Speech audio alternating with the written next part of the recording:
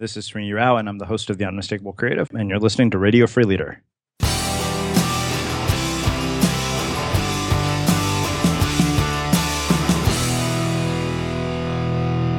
Welcome to Radio Free Leader. I'm your host, David Burkus, best-selling author and recovering academic, and this is the show that tears down the wall between the ivory tower and the corner office.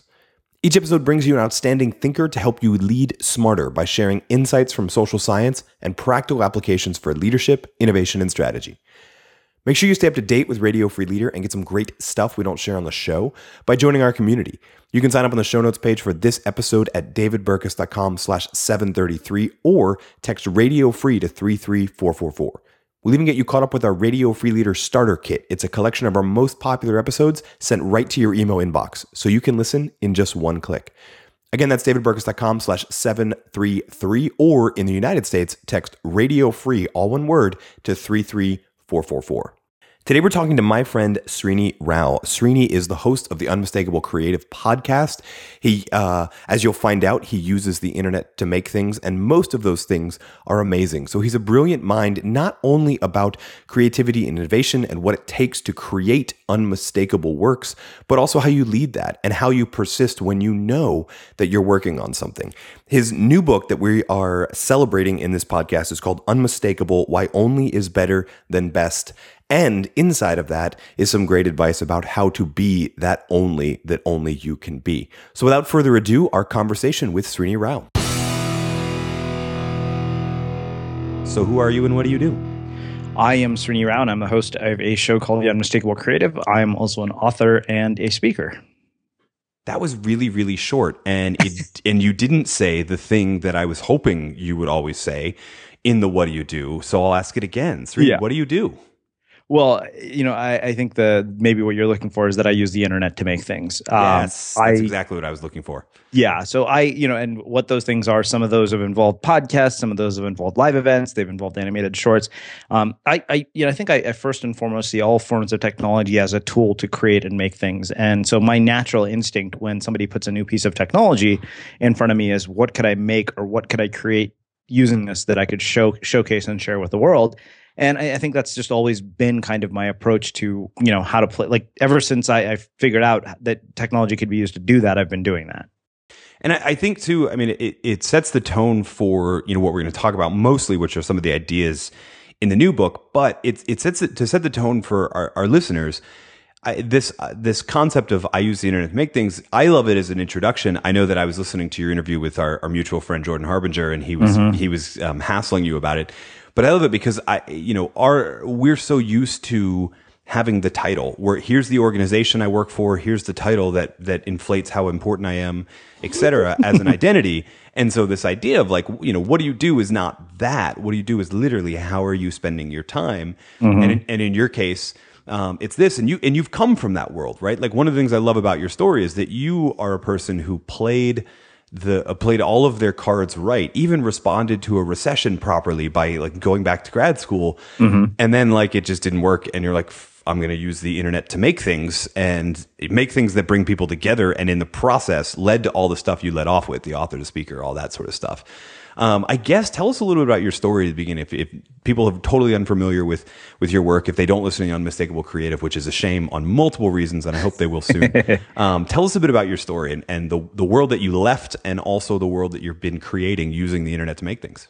Yeah. So I think we have to start with the world that I left. So I think you pointed out very accurately that I did a lot of the right things, a lot of the things that are the check boxes on society's life plan, like go to a good school, go to a grad school, get a better job, all that stuff that you think is going to happen. And I have this very sort of strange situation in the fact that I graduated not just once but twice into really bad recessions. I mean, you couldn't plan a career getting screwed up like this. I graduated from Berkeley in 2001, right when the dot-com bubble burst. And then I graduated from Pepperdine in April 2009, when we went into what is arguably what they call the Great Recession at this point. And, so the 2001 recession we recovered from. The 2009 recession, I think, forever changed society at large. Like, I don't know that we will ever recover from that because, the idea that, the recession is over and suddenly jobs that, pay students $90,000 are going to start falling from the sky. I think I realized that was never going to happen again, that there would be no recovery from this because the world had fundamentally changed. And what fundamentally changed that was technology and the fact that, now we are in a situation where we're being rewarded for standing out as opposed to being rewarded for fitting in, right? So back in those days, ideally what you were trying to do is if you saw a job description, your bullet points on your resume matched up with the bullet points in the job description. And if you made it through the filters, great. Like you were really trying to fit into that box. And now to really do work that is interesting to, get opportunities, that no longer seems to be the case. And for me, it never was the case because I also got fired from all of my regular jobs because I was bad at them. And so I think my hand was really forced into sort of starting this and sticking with it because I felt that I had no choice but to see it through. And, to make a long story short, 7 years after starting a blog, we're here with, Unmistakable Creative, which is a podcast where we've done probably at this point close to 700 interviews. We've produced live events. I've ended up speaking and being a paid speaker, actually, thanks to you because of your introduction to our Mutual Speakers Bureau. And, I just had this book called Unmistakable come out with a publisher, Penguin Portfolio. So it's so like I'm kind of this mishmash of writer, speaker, author, podcaster. And I think that's why I tell people I use the internet to make things. So that's the short version of what could be a ridiculously long story.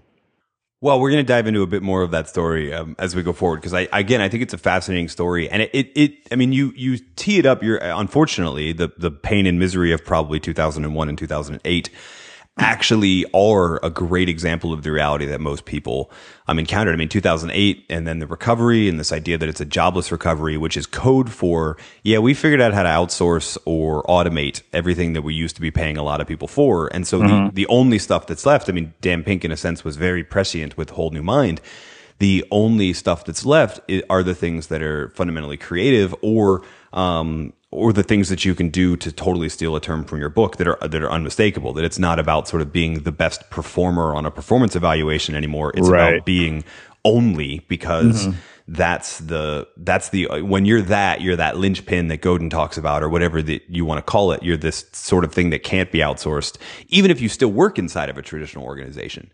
The other reason I think it's a great example is that Unmistakable treks, for lack of a better term, the new life plan, right? You said you totally followed the old life plan to a T, until it didn't work, and you've replaced it with a new life plan that looks an awful lot like how one goes surfing. Where did that come about? Well, the funny thing is when I finished graduate school, I needed something to keep me from going insane because I realized that sitting in front of a computer all day doing nothing but searching for jobs and submitting resumes, it could actually become very depressing. That's just a recipe for madness. It's kind of like the person or author who sits in front of Amazon the day the book launches and keeps pressing refresh to see where they're ranking. Which also is a recipe for madness. And so somebody told me, there was a guy named Peter Bregman. He said, the worst thing you could do when you're unemployed is to spend all your time looking for a job, which is counterintuitive advice, but it made a lot of sense to me because I was, hearing stories from classmates of mine saying really stupid things like I've applied to every job on the internet. And I thought, well, that's really dumb. That's just not efficient. And you're not going to end up with a job you want that way. So I needed something to keep me from going nuts, and surfing became this outlet because it taught you how to be really present. It kind of just washed away all the troubles. And so when I was in the water, this job search of mine that was so daunting and so troubling, it didn't matter as much. It didn't take me into this sort of down place that it might have. And so it became this very fitting metaphor for everything in my life. And the more I surfed, the more addicted I became to it. And, I think it played a big role in me kind of deciding that, I don't want to go back to society's life plan. Like I have no desire to try to succeed in the context of somebody else's desire for what success looks like.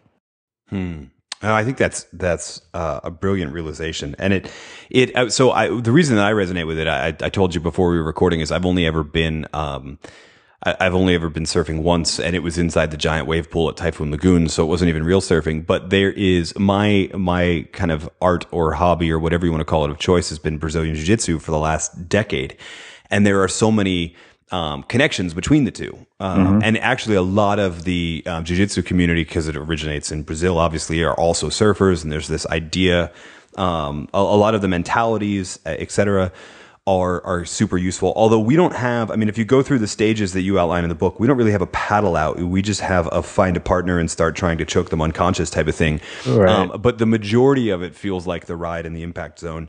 Yeah. I'm realizing as we're recording this, people listening have no idea what we're talking about. So maybe let's start here. For those who have no experience with surfing, can we talk through the stages, top line, and then we'll dive into them and the connection between that and your own sort of process of finding out you're only.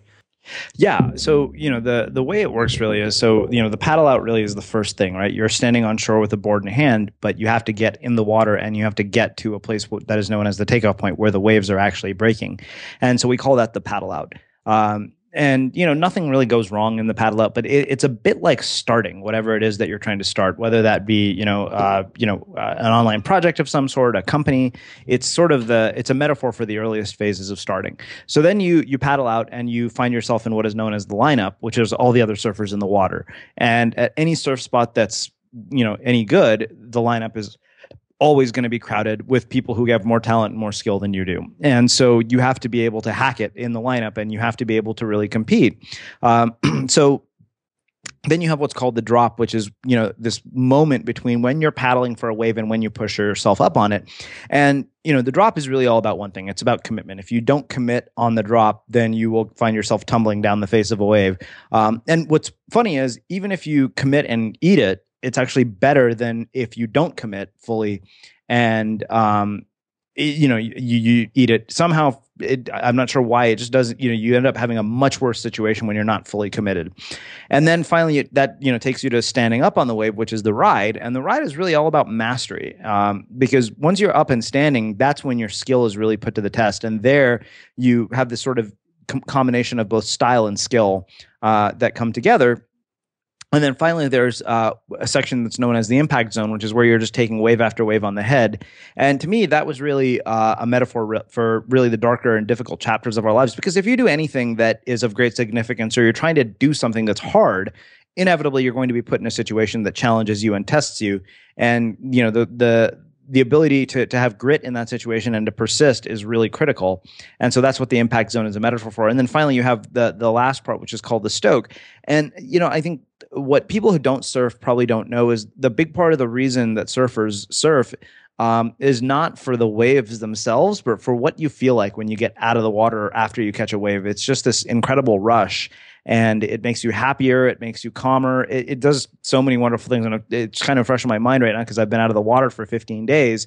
And, I'm at a point of like agitation that I haven't been at. And I'm kind of like, okay, I can almost always correlate those two things. Like I know for a fact that, okay, part of why I'm feeling this way is because I've been out of the water for so long. You actually keep track of the number of days it's been since you're surfing, or do you just you're looking at your calendar app on your phone and doing the math now? Well, I don't always keep track. I've been traveling a lot the last few weeks. I'm picturing like a blackboard by the door at your house. Yeah, I mean, I will say this. So one thing I did as a byproduct of realizing this was that I knew that when I was setting up interviews for Unmistakable Creative, people use this app called Calendly, and so I actually figured out finally that I could have it set up to be 1 week off and 1 week on. So I made every other week unavailable to other people on Calendly. And suddenly I found myself able to have more time to surf and more time to myself because I thought, well, I'm the one who's making these options available to people. Then I should be the one that dictates what those options are. And so it's not as sophisticated as you said, but now at least this way I can avoid, I can have days where like I have no appointments guaranteed or entire weeks because the challenge is you're always at the mercy of whatever Mother Nature's schedule is. Like it doesn't matter what your schedule is. No, that's fair. I love that. I do a similar thing where, my scheduling system, same one, we use the same app, but it's always Tuesday and Thursday afternoons. Mm-hmm. You can pick any time you want in there, but those are the times that I talk to other humans. I'm actually more sociable than that, but I mean for recording, for media, for any of that sort of stuff. So I want to dive in because the other thing that I enjoy this is that my background. I'm a recovering academic. I'm looking for the ways that we can apply the best insights from research into everyday life, our leadership, et cetera. And your book becomes sort of an unlikely masterful career guide, in my opinion, because you have this surfing analogy and these your own experiences mentioned, but you're also blending in a lot of different stuff. In particular, like you already mentioned in the Impact Zone, grit. And I was actually going to start with the other side with the ride, but let's start with that. Talk about kind of the role you see of that gritty thing in the Impact Zone. I know you already said it's the time where you're getting the waves kind of nailed on your head. And I feel like that's, we love to think about grit and being gritty in these movie montages of training where everything's going great because you're preparing for the big prize fight at the end of the movie. But that's not actually what it's about. It's more about pushing through those times where you don't even know when you're going to get to breathe because you don't know where these waves are going. Yeah, I think that's a pretty hilarious description. Like you said, you're thinking Rocky theme song, like charging up the mountain with ball and chain. But I think grit is very much a mental thing as well, because you get challenged, with situations where, like you said, you don't know whether it's going where whatever you're working on is going.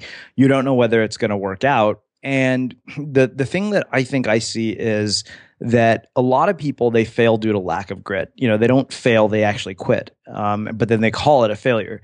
And there's a critical difference to understand there. There's a big difference between failing and quitting, but it's easy to confuse the two because they seem very similar. A lot of people quit when things get hard or the results aren't what they want them to be instantly. And I see this over and over and over again. People give something a year, maybe 90 days, and they're like, yeah, this isn't working. I don't remember where it was. I wrote about this in the book. I remember the guy who posted on one of the forums on Facebook, or the Facebook group for podcasters, saying, oh, I've recorded 4 episodes. Nobody listens to my show. This is all bullshit.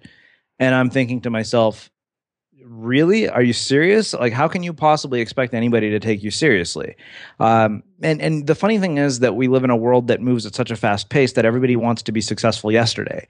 Everybody wants, fame and fortune yesterday. And as you well know, even after you supposedly arrive at this moment of arrival that you've been anticipating for your entire career, like writing a book or whatever it is, the work just continues. And the level gets harder, it gets higher. And you still have to persist, and you still have to have grit. We were talking about the fact that I had this freakish success of a self-published book, and that it's kind of hard to follow that up. Even with a traditionally published book, I've had challenges just mentally dealing with it. That's been sort of my inner battle for the last 3 days. Is okay, how do I have grit in the situation where I'm not thrilled by the results? And also knowing at the same time that I really did do everything that I could to produce the best result that I could, but there's a certain amount of this that's out of your control. Yeah, my mind went to a really interesting place as you were talking about it, because I had a conversation maybe 2 weeks ago about how the strivers, the achievers, the gritty people, whatever. And, the irony is you and I are talking about this, and both of us, since we succumbed to what I'm about to say, also realize we're totally unqualified to be talking about this. You should go ask Malcolm Gladwell. But they vacillate between the places of being gracious for hitting the goal, and then also being a healthy dissatisfaction with where you currently are, right? Yeah. You get to that thing and then you're like, yeah, but I can do more. Let's just keep going. I can do more. And I think it's indicative of that kind of role of grit, and that role of not actually sort of quitting. And you're exactly right. I've been fired once in my career, and it was actually a really good thing for me. Not in that sort of woo woo Elizabeth Gilbert, right. I travel the world, but that was the one time where I failed. Mm-hmm. Every other time I quit. Right? You get fired, you get rejected by a publisher or something like that, or you lose out on a bid for a proposal, whatever. That's failing. Saying, oh, this is too hard, I'm going to stop doing it, that's quitting, and they're two very different things. I think it actually speaks to, it as a good segue to one of the other things I wanted to talk about, which around the drop and the role of deliberate practice. And you actually said something really cool earlier around this idea that you end up better off if you commit, even if you tank. Mm-hmm. And I think it's an interesting tangent into that role of deliberate practice, because I think a lot of people are doing what they think is the level of practice they need to get better. But what they're really doing is what's comfortable, which is not fully committing in that way. Yeah, I mean, so if you look at deliberate practice, and I can't take credit for the term or the amount of work that's been done around it. Anders Ericsson has written an amazing book recently called Peak that's all about this. But the thing that is defines deliberate practice is that it's hard, that it's actually something difficult and outside of your comfort zone. So I'll give you an example that I'm personally wrestling with right now. Is I've just written a book, and there was a point at which the process became easy, And now I'm at this very sort of nebulous beginning again of trying to take an outline, and I'm having the same feelings of how the hell is this ever going to turn into a book? And I have a deadline of October 1st to turn in an outline. And so it's one of those things where, okay, and I also realize what's happening is, okay, I'm now in a situation that is forcing practice, the kind of practice that really will stretch me. I think you're right. People do what's comfortable, and as a result, they don't get better, because the only way you get better is by doing the things you're not good at currently. Yeah, no, I totally, and doing the things that you're not good at in a way where you're getting feedback, which, you know, in the, to use the surfing analogy, right, tanking and dropping off the board and failing, it's really good feedback. And then also the role of that sort of like coach or mentor type thing, which I know that at least like this is the one thing I really, really think is still a benefit of traditional publishing, et cetera, is there's this whole team of editors and your agents and all those people who are the guides on like, no, I know that you have contributed to, you know, a lot of thoughts in this realm and you've done all this, but you haven't done a book yet, and we're going to give you the feedback on how to do that so that you really can get better. If you want to know more about that kind of deliberate practice thing, you know, surfing analogy is great, Brazilian Jiu-Jitsu analogy, writing analogy, but we also both have the source. I've done an interview with him on this show. You've done one on yours. Yours is a lot longer and way more in depth. We'll definitely link to both in the show notes, so you can check it out, because I think it's one of those things, and I think it's related to grit. I think deliberate practice is so uncomfortable that you have to have the grit piece in order to push through it, whether it be surfing or whether it be trying to really engage and make a dent in the universe that only you can make, as it were. So the book again is Unmistakable: Why Only Is Better Than Best. I don't know if you know what's coming, but we ask all of our guests the exact same questions at the end, sort of a lightning round. Are you ready for that? Yes, and I think I know what some of your answers are, but I know I'm going to be surprised. The first question: what's the best advice you've ever received? And you can't say why only is better than best, because that is great advice. But what's the best advice you've ever received? Do people actually say the title of their book is the best advice they've ever received? I mean, they haven't, but I'm wondering if you have, because it's... Yeah, no. I've already decided it's the title of this episode, and it is really good advice. I mean, it's great career advice for 2016 and beyond. I would say something that one of my mentors, Greg Hartle, told me, and he said, you know, your temporary circumstances don't have to become your permanent reality. And in so many cases they do. Because when you're going through something, like those temporary things can start to feel permanent at a certain point, even though they're not. That's good. So I know that you block off your weeks, 1 week for surfing, 1 week for doing all your other stuff, but what's an average day look like for you? So this is a good question, because I literally just wrote a post about this on Medium titled "The 8-Step Daily Routine That Has Enabled Me to Write Hundreds of Articles and 3 Books." So I'm going to pull it up so I have it in front of me. But this is here's my day, more or less in a nutshell. So I wake up, I try to be really good about one thing, which is blocking everything at 8 p.m. at night. So no email after that. I try to do it even earlier on the days that I can. And then, because I have issues with sleep deprivation, if I don't sleep well, it totally just screws me up. And so I try never to bring devices into the bedroom, and I'm pretty good about it. Every now and then I fail. So I do that. I wake up most days by 6 a.m. And then I sit down, I meditate for 10 minutes, I drink coffee, and while I'm drinking my coffee, I'll read anywhere between 40 to 50 pages of a book. At the moment, I'm reading Pablo Escobar's son's memoir, because I just finished watching season 2 of Narcos, and so I'm kind of obsessed with Pablo Escobar, which is weird, I realize. But so, I do that. Then I write for an hour. That's when I do my 1,000 words a day. I write some of it by hand. And after I realize I can't read my handwriting, I move over to the computer and start writing there. And I'll transfer whatever I can actually read from the notebook to the computer. I try not to get on email or social media before 10 a.m. That's kind of a general rule of thumb. And I try to limit it to about twice a day. And then before bed, I always read a book too. I try to read at night before I go to sleep, because I think what you put into your subconscious at night can have a big impact on what you produce in the morning while you're sleeping. So, as weird as it is to be reading Pablo Escobar's son's memoir before you go to sleep, since it's all about all sorts of horrific shit, it's still well written and interesting. And I think that you're feeding your mind with really thought provoking and well written content. And when I say read before you go to bed, I'm very specific about the fact that I read books, not online stuff. So that's in a nutshell. And then, of course, there are days when I actually don't do any of that first thing in the morning because I hit the water first. So our third question is normally, what are you reading now? But since you've already answered that, what was the last one you read before the Pablo Escobar book? What did I just finish? So there's two things that I've just finished. In fact, we recently just started a new segment of our newsletter called the Monthly Reading List, kind of model off of Ryan Holiday. We just asked our newsletter because we interview so many authors, and I read at least 10 books a month. So I think the one I finished, there are two that I finished right before this that are fresh on my mind. Actually, I can give you three. One was a book called What I Talk About When I Talk About Running by Harumi Murakami, which is a really interesting book because he's a writer who talks about running as a metaphor for writing. And as a surfer, I appreciated that so much. It made all the sense in the world to me.